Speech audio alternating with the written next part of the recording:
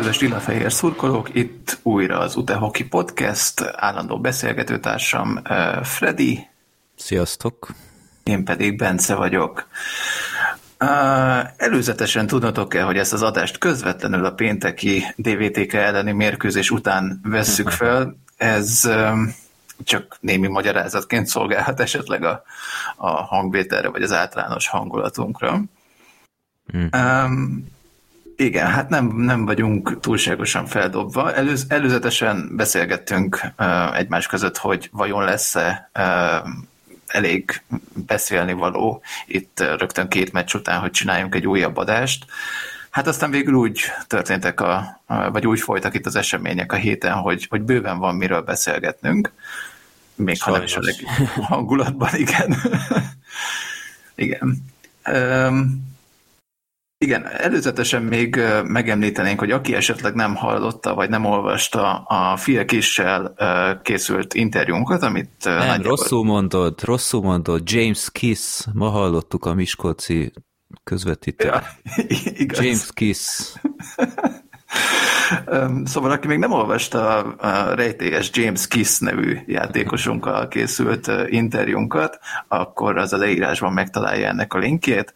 Az angol nyelvű beszélgetésen magyar nyelvű felirat is van helyjel közre, tehát ezt, ha valami félrefordítás van, azt a Google-nek köszönjétek. Viszont mi csináltunk ebből egy magyar nyelvű átiratot, szintén a leírásban megtaláljátok a linkjét ennek.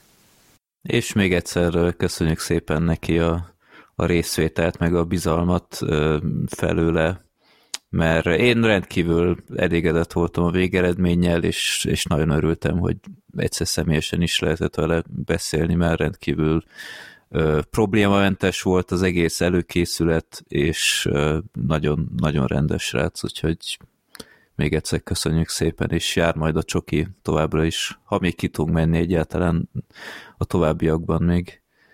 Igen, hát tökéletes alany volt gyakorlatilag az első interjús adásunkhoz, úgyhogy igen, köszönjük szépen neki, és legközelebb ugye vasárnap lesz lehetőség KitKatet dobálni Jamesnek, bocsánat, úgyhogy hajrá.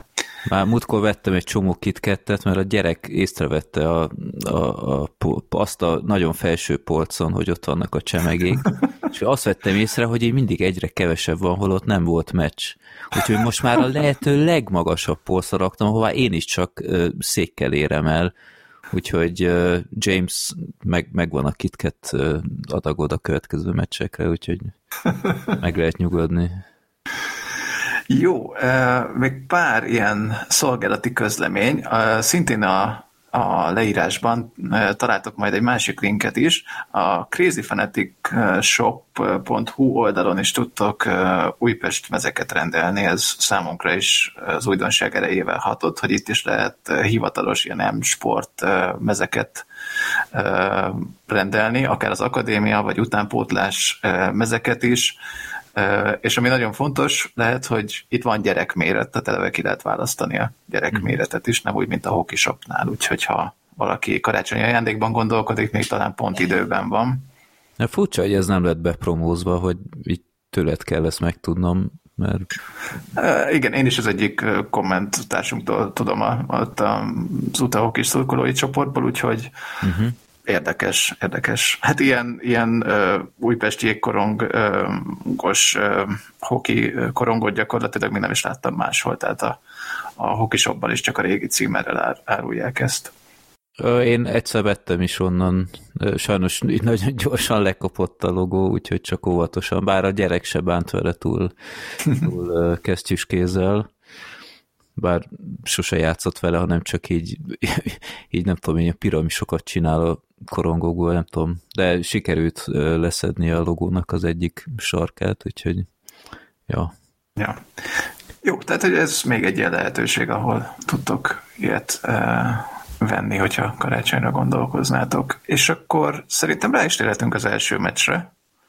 Ahol te kim voltál, én csak streamen tudtam követni, mert más elfoglaltságom volt, de helyek közel azért sikerült nézni. Igen, hát ez kedd este volt, Megyeri úton 391 nézőt ír a a jegyzőkönyv, ami nagyjából helytálló is, és hát ki ne tudná, hogy végül 3-1-re nyertünk egy igen feszült mérkőzésen, ahol a kiállításpercek is a mi meccseinkhez képest viszonylag sok kiállítás volt, ugye is 14-18 volt a kiállításpercek aránya, és hát eléggé feszült volt a mérkőzés egészen. Hát nekem inkább az jutott eszembe, hogy nagyon gyenge színvonalú. Az is, de azért sok volt a részéről. Igen, de azért sok volt a kakaskodás szerintem. Az mindenképp, igen. Tehát ott az 5-ös játékosuk az nagyon szeretett volna bunyózni, így emlékeim szerint. Hát ennyire már nem jegyeztem meg, minden esetre azt is majd beteszem a leírásba. Volt egy jelenet a második harmadban, amikor egy kicsit így oda ütött valamelyik DVTK játékos a Márkus Levinek, aki aznap a kapusunk volt, és Benk Andris csak így odakorcsolyázott, meg így hátulról elkapta, és így látszódott, hogy hát arrébb húzta egy pár méterrel, és ugye elbeszélgetett vele. És nekem az jutott eszembe, hogy azért ezt bárki nem teheti meg a jégen büntetlenül, tehát ezt egy Benk megteheti. Neki van akkora respektje a játékvezetők előtt is, de szerintem ez egy nagyon ilyen humoros jelenet sor volt, hogy így a DVTK játékos is utána így nem kakaskodott, hanem így mint a rossz gyerek az óvodába, így tudomásul vette, jó. Ja. De nyertünk, igazából tényleg ez volt a legfontosabb. Nem igazán mondanám, hogy a legjobb meccsünk volt, így finoman szólva. Talán nem is a legrosszabb, de azért örülök, hogy az ilyen gyötrelmes meccseken is azért sikerül nyerni, ezek szerint. Igen, itt igazából túl sok minden más nem lehet hozzátenni. Hát igen, gyenge színvonalú volt, tehát nagyon sok hibával játszott mind a két csapat. Amit ki lehet emelni szerintem az a Márkus Levi, mert nagyon igen, megbízhatóan védett, lehetett rátámaszkodni, szükség is volt rá gyakorlatilag, mert azért 44 lövést kapott, és abból csak egy lett gól, tehát... Hát ma se rajta múlott így előzetesen. Igen. De azt talán mi megemlíthetjük, hogy a válogatottban játszott ugye tőlünk a Kis Dani, meg a Rajna Miki, és igen, egyik se játszott azon a meccsen, sőt a Rajna még nevezve se volt. Ma sem játszott, és ma se volt a Kis Dani. Igen. Hogy jó volna tudni, hogy ott mi történt, mert hát a válogatott meccsek, hát ott ráadásul az egyiken játszott csak a Rajna, tehát azért annyira nem hiszem, hogy pihentetni kellett volna egy ilyen után. Nyilván ott az edzések azért más tempójúak, mint az Újpestnél, de még így is azért meglepett. Igen, számomra az a fura, hogy ugye a DVTK-ból is ott volt a Szirányi, meg a Kis Roland. A Kis Roland volt ott, akkor ők is, tehát onnan is volt két játékos, és ők mind a ketten játszottak mind a két meccsen. Úgyhogy én csak remélni merem, hogy ez nem valami sérülés lehet esetleg, vagy bármi ilyesmi, mert ugye kommunikáció erről nem volt, de most megint a sötétben tapogatózunk, de én azt is el tudom képzelni, hogy mivel nálunk egy egészen hosszú hajtás jön most, karácsonyig, most ezt a 2, esetleg 3 meccset, még ideértve az eheti DAB elleni vasárnapi meccset lehet, hogy pihenik, bár nem tudom, nem hát a DAB ellen azt mondom, látom kifejezetten indokoltnak. Igen. Hát nem tudom, én a DAB ellen még simán együtt tudok élni, azt is a Levi védi, csak fura tényleg, hogy a Titánok ellen a Rajna védett, a DAB ellen is a Rajna védett, és utána most azért oké, hogy nem túl jó formában lévő Miskolc ellen, de engem azért meglepett, hogy akkor itt nem a Rajna, de mindegy, így is sikerült, és nem ezen múlott szerintem a mai meccs sem. Nem, viszont hogyha már itt vagyunk, tehát hogy az is rendben van, hogy a Kis Dani nem játszik, de én itt fölfigyeltem egy egészen fura dologra, hogy ez az eheti 2 meccs a DVTK ellen, ezek nem az első meccseink voltak, amikor csak 3 backpárral állunk föl. És nekem nagyon fura ez az egész, mert ugye majd később beszélünk róla, időközben igazoltunk még egy támadót, és nagyon fura, hogy például az idén elején a keretben szereplő 4-es számú Horváth Andrást idén se az utánpótlásban, se a felnőtt csapatban nem láttuk. És hogy vajon vele mi lehet, mert amikor vannak ezek a meccsek előtti közlemények, vagy hát Facebook posztok, hogy akkor most XY nem játszik, ott sem szokott szerepelni a neve. Hát és a szezon előtt nagyban be lett jelentve, hogy meghosszabbította, meg marad, meg ilyenek. Meg a neve is kim volt az öltözőben egyszer azt hiszem pont a Simon, amikor kapta a tűzoltós sisakot, az ő helyén volt a Simon, ha jól emlékszem. Tehát igen. Nem tudom, mi van. Ez így nagyon fura, hogy gyakorlatilag végig 3 backpárral játszunk, mert ezen a 2 meccsen se játszott, ugye, tehát az idén elejé bejelentett keretnél 9 védőnk volt. Az ugye 4+1 pár, viszont ugye a Horváth András nem is láttuk még idén gyakorlatilag, tehát gyakorlatilag van 4 párunk, és most ugye ebből kiesett a Kis Dani a válogatott miatt, vagy hát reméljük, hogy csak a válogatott miatt, meg a Gáspár Leviről se tudjuk, hogy mi van vele. És közben meg játszik egy fiatal Balázsi, egyébként szerintem teljesen jó. Hát ő benne volt ebben. Igen, ő benne volt ebben a 9-ben, akit bejelentettek évelején. Csak hogy így fura, hogy azért erre alapozni 3 backpárral, ez nagyon vékonyka. Olyan. Úgyhogy mindenképp hiányzott a Kis Dani, főleg amilyen szenzációs formában van idén, látványos volt a hiánya. Igen, viszont a Balázsit ki akartam emelni, mert szerintem tök megbízhatóan játszik. Nem látványos, viszont egy fontos tagja a csapatnak. Rendszeresen első-második sorban számítanak rá. Azért ez egy 2003-as születésű játékostól igen nagy elismerés szerintem. Igen. Hát a Horváth is tavaly a szezon nagy részét végigjátszotta, és nem tudom, éppen ezért fura tényleg, hogy hol van, vagy miért nem hallani felőle.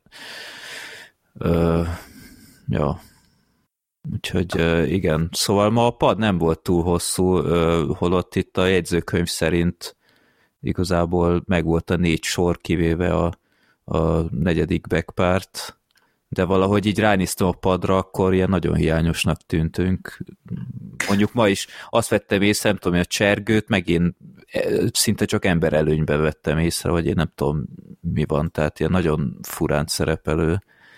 Igen, pedig a vele egy sorban lévő Suter, meg Zsigmond, ők egy csomót voltak. Persze. Igen, tehát, hogy igen, nagyon fura ez. Hogy... Meg vannak kavarva a sorok meccs közben is elég gyakran, valahogy ezt veszem észre. Igen. Viszont áttérhetünk a mai meccsre, hogyha gondolod, akkor, hogy a meccseket... Essünk túl rajta.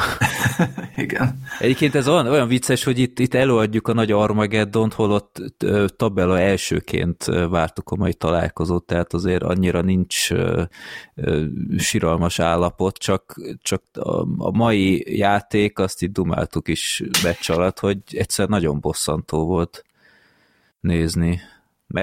Mert itt minden, ami ebben a szezonban egyébként működött, javarészt, az ma nagyon nem klappol. Tehát itt olyan lyukak voltak a védelemben, olyan gyakran szabadon mehettek a kapusunkra, a büntetések sorozatban, tehát a Varga 4 büntetést szedett össze, abból hát az utolsó az a lökéssel, meg ilyesmi hódfelesleges, meg igazából tényleg jogos volt az összes, tehát mi csak azt sem mondanám, hogy a bíró az nagyon ránk szállt volna. Úgyhogy tényleg ebből a szempontból én ma elég bosszus voltam, meg meg főleg a második harmadban nagyon nem tetszett, amit láttam.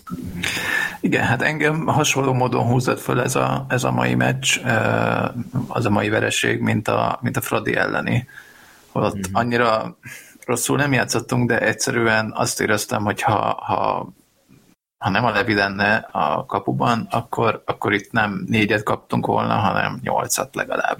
Hát a második harmadban nem panaszkodhattunk volna, ha már ott eldől a meccs. Tehát ez egy nagy mázli volt, hogy a Kóda szépen betalált, és aztán a Jago is végre valahára kilőtte a sarkot, mert azért járt ez már neki, mert el is kérte a korongot neki a Just, ha jól láttam. Igen, hát neki első gólja volt ez lila-fehérben. És egyébként ő ma talán tényleg a jobbak között volt a Jago. Tehát ott volt egy mentés, nem tudom, emlékszel. Amikor vagy hát így hasra vágta magát, és utána és utána így van. Tehát az egy nagyon szép mozdulat volt, és könnyen lehet, hogy góltól is óvott meg minket. Nekem a kis Patrik tetszett még, ő még tényleg láttam rajta, hogy nagyon, nagyon agilis és próbálkozik, lőtt is sokszor, meg tényleg a Márkus Levi. Az egyik gólnál nem nézett ki túl szerencsésen, ott a kapus megkerülősnél. De igen, azt egy kicsit bemozizta. Igen. De igen, szóval meg hát az első gólnál például a Suter teljesen érthetetlen. Ott volt előtte a korong, és elkezdett vacilálni, mint hogyha indítani kéne, és nem ellőni a francba ilyenkor. Igen, ott elé pattant a korong, nagyjából nem tudom, 3-4 méterre állt a kaputól, középen arccal az ellenfél kapuja felé, és várt. És igen. Kivárt. És nem tudom, hogy mire várt. Hát baszki, takarítsd el onnan a korongot, legyen tilos. Hát ilyenkor csatár jött elő benne, én nem tudom, hogy akkor használjuk ki kontrára, vagy én nem tudom. Tehát egy védő ilyenkor az első, hogy tisztít, mint a kisfiú, pont ilyeneket szokott csinálni, kilőni a francba, és nem tudom. Tehát ez abszolút olyan, amit videózni kell, és a fejébe kell verni, hogy ilyet nem csinálni többször, mert ez nem profikhoz méltó ilyen, nem tudom, ilyen tökölés volt. Igen, hát tehát hogy nem nézett ki jól ez a mai vereség, de azért, tehát most mi itt elég szar hangulatban vagyunk, de annyira nem dől össze a ház. Tehát, hogy 2 ponttal van előttünk a Szereda, meg kevesebb meccset játszol, hogyha azt behúzza, akkor a Gyergyó 1-jel, semmi nincsen még veszve, tehát vannak ilyen meccsek, amik így elmennek, ez nem nézett ki jól, de nekem az nagyon szimpatikus volt például, hogy a megnyert Jegesmedvék elleni meccs után is a Virág Csaba azért elég komoly kritikát fogalmazott meg, hogy ez legközelebb nem fog így működni. Most nekem ez tetszett, mert tényleg az a meccs se nézett ki jól, egész egyszerűen csak megnyertük. És ma viszont annyival szarabul nézett ki, hogy ma nem is érdemeltünk pontot szerintem. Azért szerintem kedvűen ledominált minket ma a Miskolc. Igen, szóval kedden azért a Miskolc is rendkívül gyengén játszott, ma sokkal élesebb volt. Tényleg, amikor kiegyenítettünk 3-3-ra, ott volt egy jó, nem tudom én, 10 percünk, de ott úgy éreztem, hogy na, gyerekek, felrázottunk, összeszedjük magunkat, és akkor ez még meg is lehet, és akkor elfelejtjük, hogy mi volt korábban, de hát aztán jött megint ez a távoli lövés, teljesen jól takartak Levi előtt, tehát pont szerencsétlen a rossz irányból nézte, hogy akkor most mi a helyzet, mert a másik akkor szabadon maradt, de ez van. Tragédia nincs. Az a mázlink, hogy a többi eredmény az nekünk pont kedvezett többnyire, tehát itt a Ferencváros eléggé egyapált a Debrecen, a Mac is kikapott, hát a Csíkszereda az kinkeservesen megverte a Győrt, akik ellen még mindig nem játszottunk. Ellenben a DVT-ket idénre mellett tudtuk, mármint hogy az alapszakaszban persze. Ja, igen. Hát nem fognak hiányozni. Tehát 11 pontot szereztek összesen, és ellenünk 5-öt. Tehát... Igen. Hát igen. Igen, valószínűleg itt a két meccs között a Tokainak a lenyúlt vitamin waterje, lehet, hogy az jelentett a különbséget. Aki esetleg nem látta volna, szintén betesszük a leírásba az első meccs utáni sajtótájékoztatót, majd a legvégét érdemes megnézni. Ja.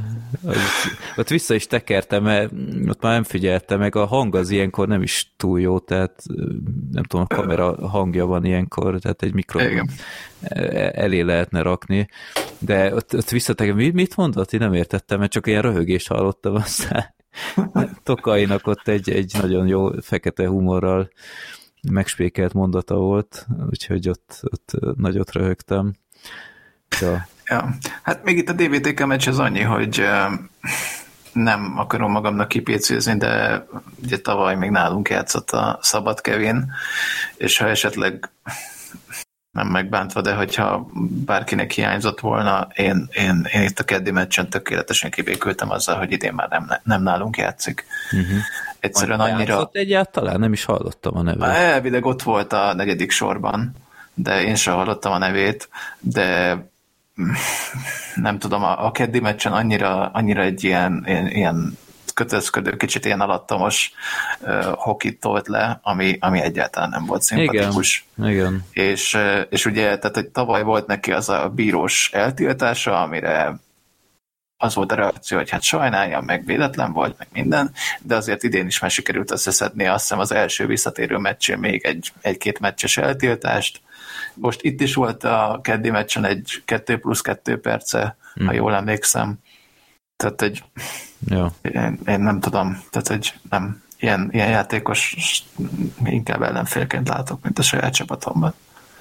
Nekem tényleg nézem, 4. sorban van, de a Galanisszal együtt, aki viszont csomót játszott, úgyhogy igen. Lehet, hogy akkor ő is nem tudom, én kis büntibe van. Érdekes. Jó, amit még itt az elején, vagy az előbb megemlítettünk, hogy ugye volt ez a sajtótájékoztatós videó. Bocs, van még a meccsekhez neked valami? Nincs. Én tényleg csak annyit remélek, hogy a vasárnapi újvárosi meccsre azért egy teljesen más arcát mutatja a csapat. Jó lenne kicsit helyre tenni a bikákat is, akik most azért magukhoz képest jó formában vannak, hogy ezt az eufóriát kicsit lecsitítani és nyerni, mert hát megnézzük majd az új játékost is, akiről majd hamarosan beszélünk, úgyhogy tényleg koncentrált játékot szeretnék látni, és ma nagyon sok rövid zárlat volt, és ez úgy nem volt jellemző a csapatra idén. Hát igen, hogyha esetleg ott is botlanánk, azért az kellemetlen lenne, hogy a liga utolsó 3 csapata, a Titánok, a DVTK és a DAB is megvert minket. Igen. Azért ez elég rosszul néz neki a bizonyítványunkban. Ezek értékes pontok, amik elvesznek, mert tényleg így az erdélyi bravúr az így fontosan elhalványul. Most azért annyi mázlink van, hogy azért más csapatok is már elkezdtek a top csapatoktól csipegetni pontokat. Lásd a mai Debrecen, vagy a múltkor a Győr szerett el egy pontot a Ferencvárostól, meg a Titánok is a Ferencvárostól, úgyhogy másnál is előfordul. Hát jobban örültem volna, ha a Miskolc nem pont ellenünk szedi össze magát egy ilyen abszurd nyeretlenségi sorozat után, de ez ma így alakult. Ja, és a kommentátor elviselhetetlen. Tehát én esküszöm, én dupla annyit fizetek az Erste Liga TV-nek, csak akkor legyen semleges hangsáv, vagy ne legyen kommentátor. Tehát ez a fickó, ez már nem tudom, mióta kísérti a nézőket, tehát nagyon irritáló ezt hallgatni. És tényleg, mint hogyha az én gyerekem akarna ilyen PlayStation-es FIFA meccset kommentálni, és nem tudja kifejezni, hanem csak így elnyújtja, és össze-vissza beszél. Tehát olyan dolgokat mond helyenként, hogy azt úristen, nem tudom. Volt az egyik Miskolc gól, ahol nem tudom, valami éppen arról beszélt, hogy a vendégek ütöttek gólt, aztán ott javította ki magát, de... Igen, meg a az első harmad után valami ilyesmit mondott, hogy az első támadás után 1-1, vagy nem tudom, valami ilyesmit mondott, így pont, mi van? Hogy, na mindegy, előfordul az ilyen, nem azt mondom, csak nagyon ír. Tehát ezt a leggagyibb fing lövés után is úgy csinál, mint hogyha épp most dőlne el a jégkorong világbajnokságnak a döntője, és így a felemeli a hangját minden kis izénél, és amikor nem is tudom, kit löktek fel nálunk a palánknál, és kapott a drágalátos Miskolc egy kiállítást, akkor egyből, hogy jó, hát ilyen egy meccsen 5600 van, és ez hallatlan, meg Istenem, tehát ja. Mindegy. Egyetértek számomra. Ez így úgy, hogy nem tetszett a meccs, meg az eredmény, és utána még ezt hallgatni, az úgy nem... Főleg úgy, hogy a csapatod, érted, nem tudom én, milyen rossz szériában van, és tényleg úgy közvetíti, mint hogyha a bajnokság dőlne most el.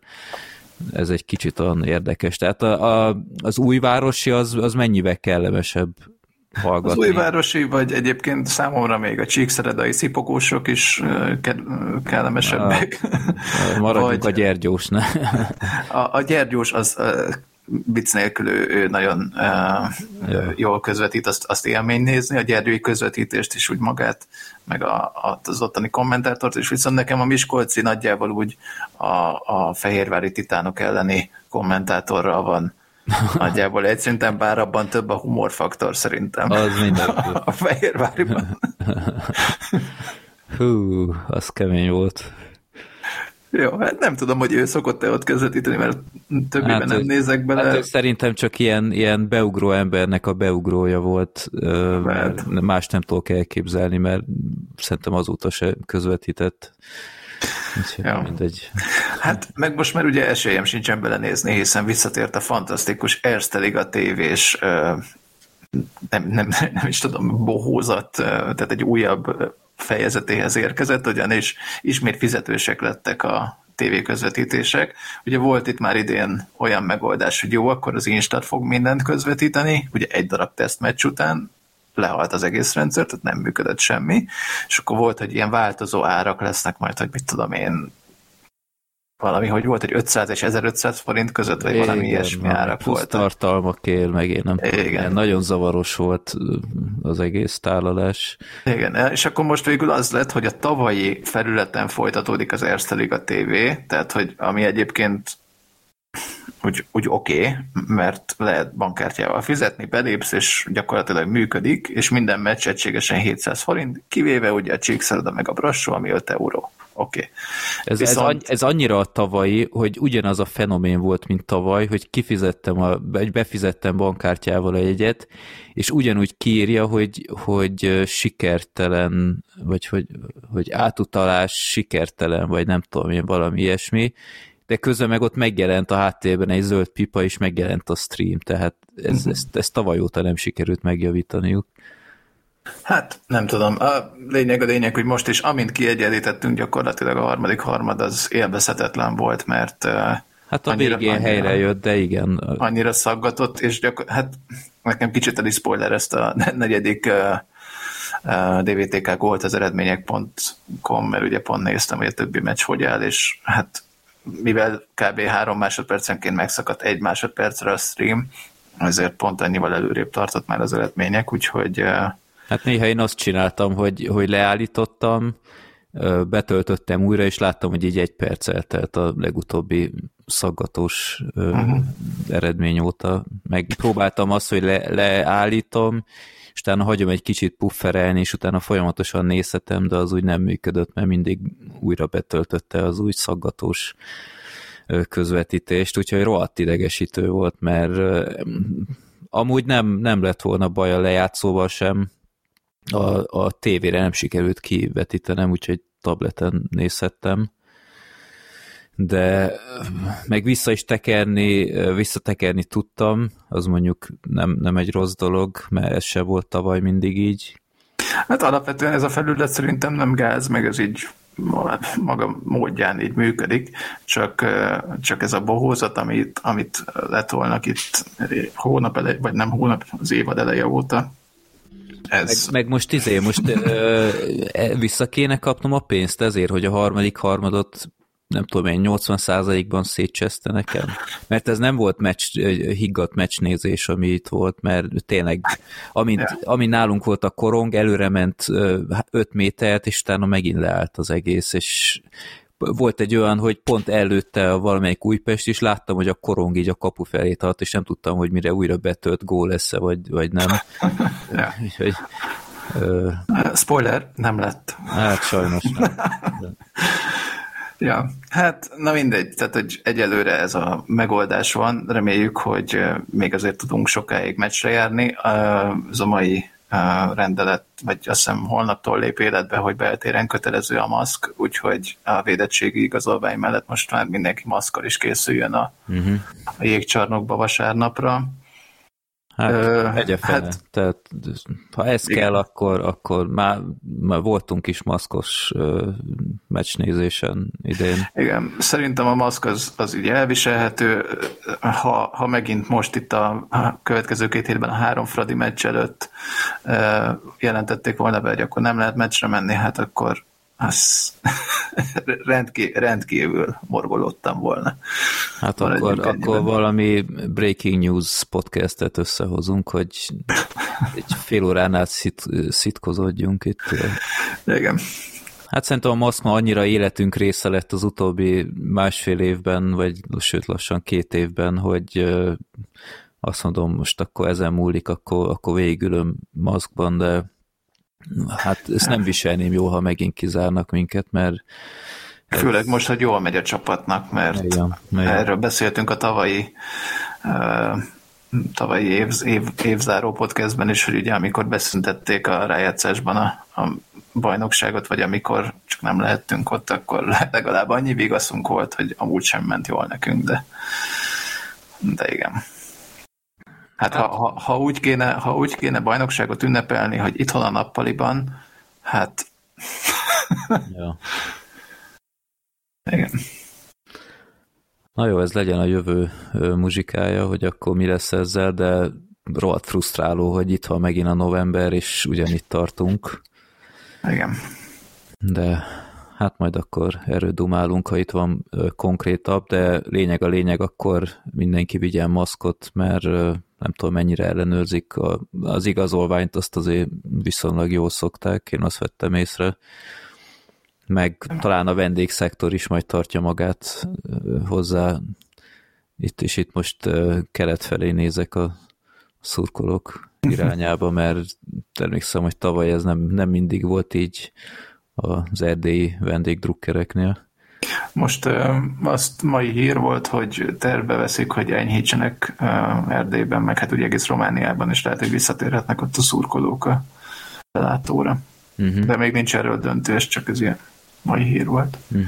Viszont az meg tegnapi vagy tegnap előtti hír volt, hogy érkezett hozzánk egy új játékos, ugye szerintem arról már beszéltünk korábban, és olyan Nejelszleb sajnos nem illett az idei csapatba, úgyhogy... Hogy ráéreztünk? Hát te leginkább. Igen.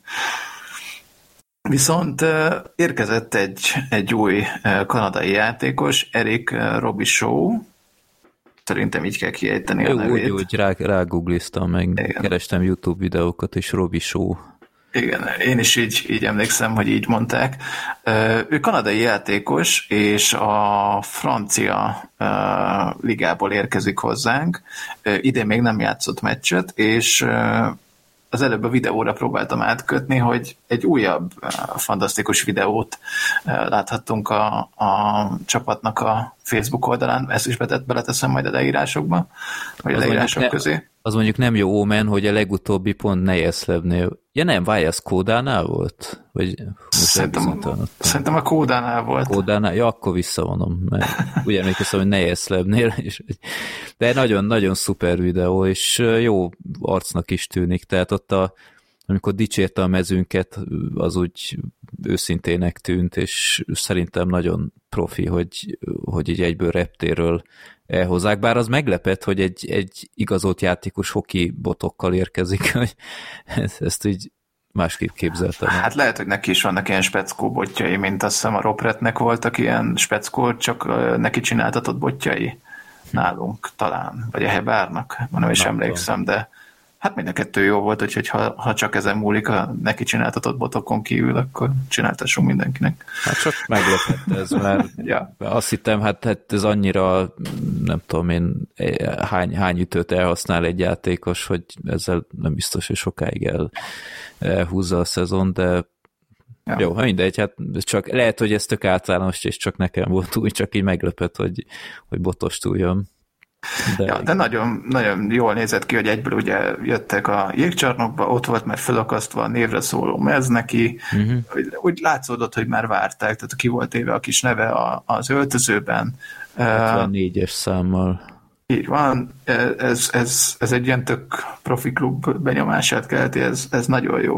De várja, Perkovics is, ő is 74-es volt, ugye? Igen, de ne. A hagyomány kötelez.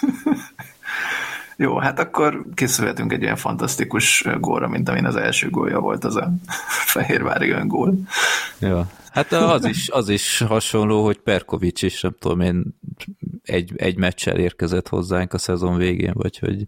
Hát igen, a Robi Show ő viszont sokkal alacsonyabb nála, és nagyon érdekes volt, mert ebben a videóban kiemelte, hogy bár ő center pozícióban játszik, de számára mégis a védekezés az első. És ez azért fura egy csatárnál. Hát egy centernél főként. Már hogy úgy, igen. Én nézem, 175 centi, hát tényleg nem a legalacsonyabb, hát a Csergővel versenyezhet, de igen, és hát a statjait megnézzük, azért hát hogy mondjam, nem ő lesz a matchmaker szerintem, aki lövi a gólokat sorozatban, tehát itt a francia ligában tavaly 20 meccs alatt 2 gól és 10 assziszt, ami hát nem katasztrófa, de nem is a légiós szint. Az előtti ECHL-es ligában egy Brampton Beast nevű csapatban 35 meccsen 1 gól, 4 assziszt. Igen. Hát jó, mondtuk ezeket a Kódánál is. Igen, meglátjuk, hogyha nem lövi a gólokat, de mondjuk egy tök jó párost, vagy nem tudom, tök jó kiegészíti a Justot, akivel kapcsolatban most azért értem, hogy sérült volt, de most már tök jó lenne, hogyha ő is kicsit magára találna, majd a tavalyi ényéhez visszatalálna, és igen.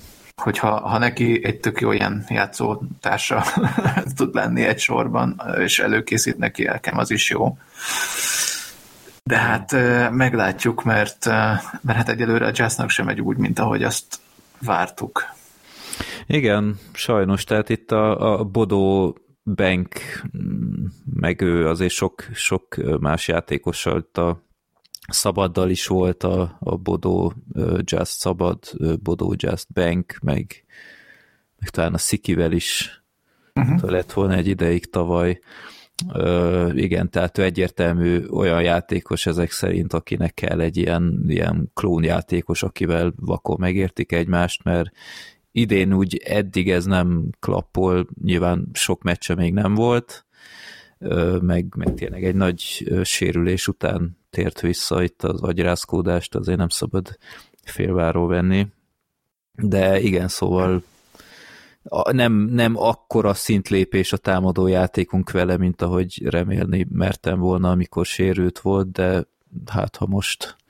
Én néztem ezt rá YouTube-oztam a nevére a Robi Show-nak, és itt nem, hát valószínűleg a francia szezonjában jött egy ilyen best of összeállítás, és így helyenként nem teljesen értettem, hogy úristen, ez egy best of-ba bekerült. Tehát, igen. Az oké, hogy nem biztos, hogy csak gólokat kell berakni, de egy ilyen tucat megmozdulás, nem tudom, ki állította ezt össze, meg az a jégpálya, te atya úristen, ilyen curling jelekkel volt a jégpálya, nem tudom, ezt észrevette, de... Azt nem figyeltem, de az nekem is feltűnt, hogy így adott egy jó paszt, és akkor jó, akkor ezt berakjuk a válogatásba. Úgyhogy ez nem a legjobban járó levél. Viszont én nem tudom, tehát lejjebb görgettem ott a YouTube-on, mert az első 2 videó az tényleg ilyen válogatás róla, és ott van egy videó, egy ilyen Eric Robichaud nevű csávóról, aki hát egy ilyen viszonylag nagyobb darab kopasz fickó, igen. Ice Bucket Challenge-ezik. Azt én is láttam, mondom, ez meg mi a fene? Ez csak egy névrokon. Igen, szerencsére, de... Ott megijedtem én is. Én el is indítottam, mert gondolom, majd biztos jön akkor az Erik, és nem tudom. Igen. Abba a hibába én is belefutottam. De később egy bunyót is találtam, az már az igazi Robichaudnak tűnt. Igen, de az valami 2013-as volt, az elég rég volt. Igen, még nagyon fiatal volt. Igen. Ja. Viszont ha már a bunyónál tartunk... Micsoda átvezetés. Mesteri. Akkor, hát ugye tavaly, tehát ugye a múlt héten talán felmerült a szurkolói kommentes csoportban, hogy a Didiometét, ugye aki 2 évvel ezelőtt nálunk játszott Újpesten, őt hát elküldte, vagy eljött az Alpesi Ligában szereplő Merano olasz csapattól 15 meccs után, és hát felmerült a komment csoportba, hogy hát pont megüresedett nálunk egy légiós hely. Na hát erre fel ugye egyrészt tegnap előtt szerdán talán bejelentettük vagy bejelentette a klub a Robichaud, és rögzítésünk napján pénteken pedig a Gyergyó jelentette be, hogy leigazolta a 33 éves Didiometét. Úgy őszintén engem meglepett, hogy a Didiomet egyáltalán nem vonult vissza. Mert én nem is tudtam egyébként, hogy ő idén újra aktív volt. Igen, mert hát ugye miután tőlünk elment, utána egy évet kihagyott. Hát a Covid miatt valószínűleg, de engem meglepett, hogy például ő ezek szerint folytatta, de az Ainsworth ő meg nem. Ainsworth sem, meg a Nilan sem egyébként, ha jól láttam, miután elment tőlünk. Úgyhogy igen, érdekes, de igen, lehet, hogy a Szilasi olvassa a szurkolói csoportot mégis úgy figyelt fel a Didiometére. Hát egy kicsit olcsó húzás ez a Szilasitól, nem? Tehát oké, hogy jó, hát szíve joga azzal együtt dolgozni, akivel már van tapasztalata, meg minden, de ez már hanyadik? Ez már a Vince Peti, Bodó, Didiomet, a Benket is el akarta csábítani, tehát most ez igazából micsoda? Hát, ja.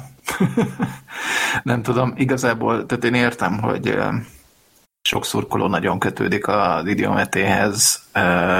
Ugye volt neki az zászlólengetős incidens, tehát hogy ez nem a legjobb szóhasználat volt, elnézést, tehát hogy amikor ott a Megyeri úton a győzelmünk után jól a fradista szurkolók arcába engedte a zászlót. Ez persze, ez szurkolóként nekem is tökre imponált. Én most kifejezetten a játékát és a mentalitását ismerve az idei csapatban nem feltétlenül tartottam beleillőnek. Ami mellett simán lehet, hogy idén meg akartok őt is szerezni, csak aztán bejelentkezett a Gyergyó, és hát mint tudjuk, a Gyergyóval anyagilag nem tud versenyezni a mi klubunk. Ja. Tehát ez is közre lehet, az is lehet, hogy tényleg úgy gondolták, hogy nem illik bele, lehet, hogy föl sem merült, hogy leigazolják hozzánk. Én tehát kedveltem, mint játékos, meg pont erős játékos volt, de én nem láttam volna az ő helyét az idei csapatban. Igen. Egyébként most megnéztem a szezonját nálunk, és azért jóval több pontot termelt, mint amire emlékeztem. 39 alapszakasz meccsen 36, 13 plusz 23, tehát az így gyűjtögette főként az asszisztokat, meg playoffban is 6 meccsen 6 pont. Igen. De nem volt az a nagy mágus az én emlékezetemben sem. Ennek ellenére értem, hogy miért imponál sokaknak ez a kemény, meg ilyen nem tudom. Emlékszem, hogy amikor volt az első edzőmeccs, akkor ő ott már egyből bunyózott. És akkor még néztük is, hogy jó, oké, tehát ez csak egy edzőmeccs.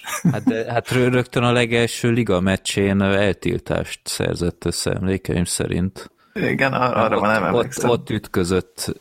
Szerintem egy kicsit túlreagálta a szövetség, vagy a liga, de ez a palánkra lökött valakit így oldalról, és utána pont levegőben volt a két korcsolya felállás, és ezt így szankcionálták is egyből.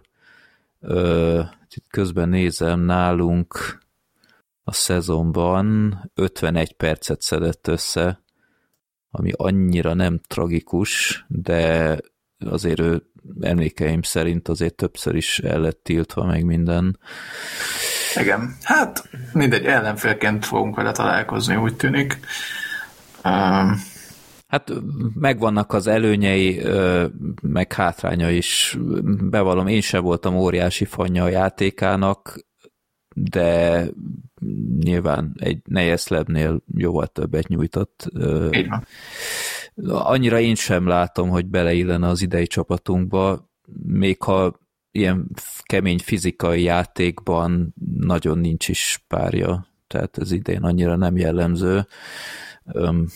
Amit én speciál most ebben az esetben nem bánok, mert kevés kiállítást hoz össze, és eddig úgy tűnik, hogy nagyon nem is él vissza ezzel a többi csapat, hogy nem tudom én, nagyon rámenne csatárunkra, vagy valami tavaly a Bodóéknál, vagy ilyesmi. Azért jellemző volt. Igen, de én nem mondanám az idei csapatra, hogy nem elég kemény, vagy hogy ne védenék meg a kapusunkat, hogyha oda csapkodnak neki. Ez a szezon elején talán jellemző volt, de azóta akár a Benk is, a múltkor a Szabad Kevint, ahogy elkapta. Tehát, hogy igen, ma is úgy beleálltunk, meg a keddi DVTK elleni meccsen, és úgy beleálltunk a konfliktusokba, és kis lögdösődés, oké. Igen. És én nem gondolom, hogy ilyen töketlenek lennénk, vagy bármi eset. Hát ilyen verőlegényre nincs szükség. Ezt akartam én is mondani, tehát az ilyen Rászki korszakot annyira nem sírom vissza. Mármint, hogy az orosz? Jó, értettem. Egyiket se. Igen. Ja. Úgyhogy jó, hát meglátjuk. Szerintem majd az ő is fog kapni csokit a lelátóról. Persze. De... Jó volt látni egyébként, hogy a Dusi a keddi újpesti mérkőzésen is kapott csokit, meg oda kiment a közvetítő alá.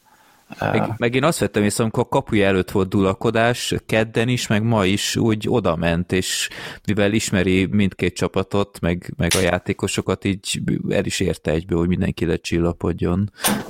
Úgyhogy ez is azért tök jó mutatja, hogy egyrészt milyen kicsi a liga, hogy mindenki volt már mindenhol, többé-kevésbé, meg hogy azért neki is van tekintélye, és azért ő is egy közkedvelt figura. Így van. Jó. Hát és annyit még, hogy téged meglepett, hogy a Robi Shaw nem játszott ma? Mert hát úgy be volt jelentve, gondoltam, hát akkor go. Mert a kommentátorom is itt mondott, hogy ilyen jetlag miatt nem játszott, ami ugye engem meglepett, mert nem tudom, hogy azt hittem, hogy a profiknál gondolom nem az utazás napján derül ki, hogy le van szerződve, és akkor már esetleg elkezd rágyúrni, vagy hát, nem tudom, hogy működik ez. Figyelj, csütörtökön jött ki a videó, tehát azt szerintem szerda este lehetett, hogy megérkezett, meg ugye akkor is jelentették be legkésőbb. Hát... Jó, hát nem tudjuk Kanada melyik részéről érkezett, ezt is hozzá kell tenni. De mindegy, engem meglepett, meg remélem azért nem ilyen kondíciós bajok vannak, mint az előző 74-esnél, ahol egy helybe korcsolyázott helyenként, mert nagyon meglátszott, hogy ott voltak problémák. Ja, hát reméljük, hogy azért, tehát ilyenkor szezon közben már gondolom csak a maradékból lehet választani a légiósok terén is. Mármint, hogy ez nem szép kifejezés, de hát aki nem kapott évelején szerződést, ő nagyobb eséllyel azért nem. nem egy akkora nagy erősítés, vagy akit elküldtek valahonnan. Meglátjuk, reméljük, hogy jól utána nézett a csapat, és én annak örülök, hogy ha már ugye a 6 légiósból 5 így az Észak-Amerikából érkezett, akkor a 6-at is onnan választjuk. Hát már volt, amikor jól sült el a szezon közbeni igazolás, itt emlékszem a Saukóra, a védő. Igen. Ő nagyon, nagyon jó volt, vagy azt hiszem a Reed is. A Reed is később jött, talán meg az Ainsworth is később jött, bár őt ugye ismertük már itt. Hát Ainsworth más csapattól jött, de emlékeim szerint a Reed például úgy jött, hogy ő sem játszott még. Ja. De ebben most az is 100%-ig nem vagyok biztos, de mintha így lett volna. Bár meg tudom nézni, itt van előttem a statja. Harrison Reed, aki egyébként még mindig játszik, tehát őt is vissza lehetett volna hozni, mert még csak 33 éves, és a német harmadligában játszik rendkívül eredményesen, 14 meccsen 22 pontnál tart. Igen, nálunk úgy jött, hogy nem volt egy meccsese abban a szezonban. És nagyon gyorsan, rendkívül jó beilleszkedett, és nagyon produktív volt. 27 meccsen 35 pont. Ja. Egy Reed nagyon jó volna ebbe a csapatba. Én azt igen. Hát azért ezen a 2 meccsen is kiütközött, hogy nem az a nagy gólgyáros csapat vagyunk, és sajnos, és egyébként a helyzet kihasználásunk az tök jó, mert általában kevesebb lövésből érünk el több gólt, mint az ellenfeleink, csak azért ez egy vékony jég. Csak pont az volt ma is, amit mondtam neked korábban, hogy amint nem tudjuk az ellenfelet kevés gólon tartani, akkor nem tudunk rá annyi góllal rákontrázni. Mert idén nagyon ritkán jött az össze, hogy nem tudom én 4-nél több gólt lőjünk. Ja. És ma pont ez hiányzott. Jó, meglátjuk. Jó. A DAB ellen reméljük, hogy akkor minden másképp lesz. Jó, igen, tehát következő mérkőzés vasárnap 18:30-kor Újpesten UTE DAB, jegyek csak online kaphatóak, és védettségi igazolvány és maszk az legyen nálatok, és jövő héten érkezik az első kupaderbi szerdán, 18 órakor Újpesten, viszont erre jegyek még nem kaphatóak, reméljük, hogy nem azért, mert a klubnál már tudnak valamit, hanem csak egyszerűen még nem töltötték fel az eventimre, de a jövő héten lesz 3 meccsünk is, szerdán a derbi, pénteken 6:30 Debrecenben játszunk a Debrecennel, megdöbbentő módon, és vasárnap pedig a Győrrel otthon 6:30 lejátszuk az első meccsünket.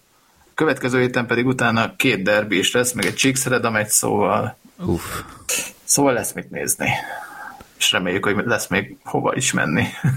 Hát remélem a kupa meccseket azért nagyon bepromózzák, mert az úgy eddig nagyon nem lett beharangozva, én úgy vettem észre.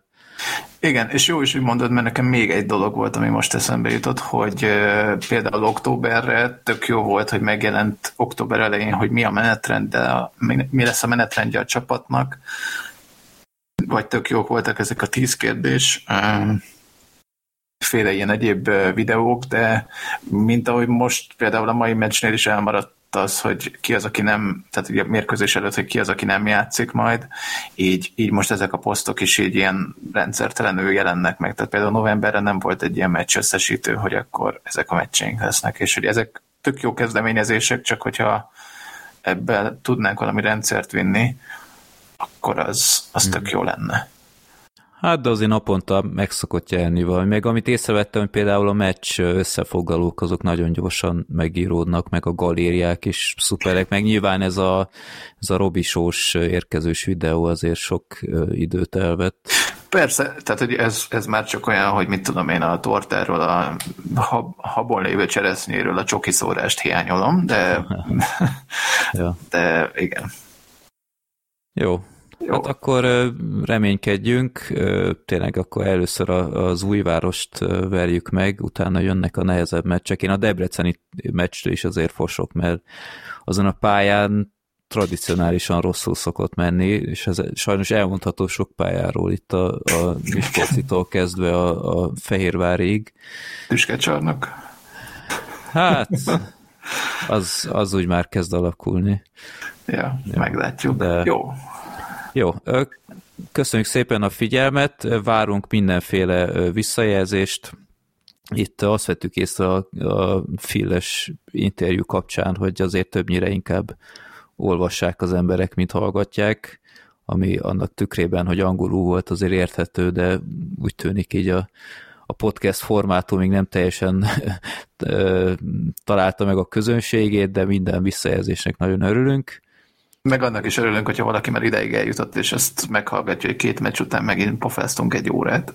Igen, és lehet, meghallgatja, már rég eldőlt az újvárosi eredmény is, és már teljesen irreleváns, de úgy gondoltuk, hogy így 2 meccs után jelentkezünk, mert a jövő hét az annyira sűrű lesz nekünk, nem csak mecksileg, hanem így magánéletileg is, úgyhogy akkor essünk túl ezen.